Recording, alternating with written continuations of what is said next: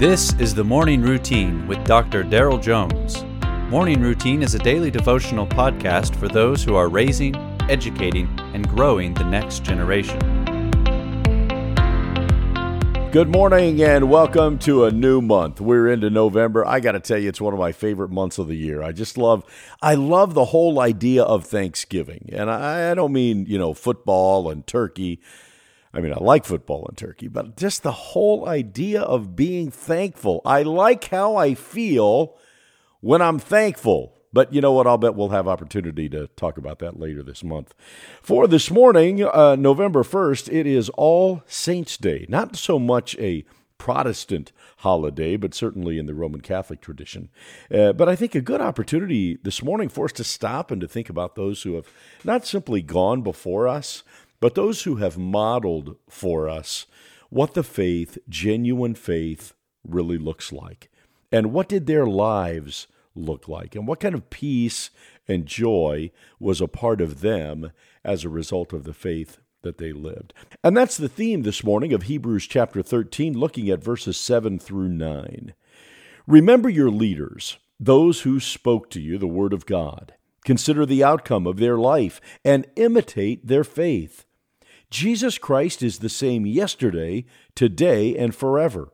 Don't be led away by diverse and strange teachings, for it is good for the heart to be strengthened by grace, not by foods which have not benefited those devoted to them. In today's text, the author instructs us to look at the lives of the faithful saints who've gone before us and taught us the true Word of God. Their lives are evidence that the things they taught and lived are eternally true. Not simply true for a season or for a time in human history, but true, forever true.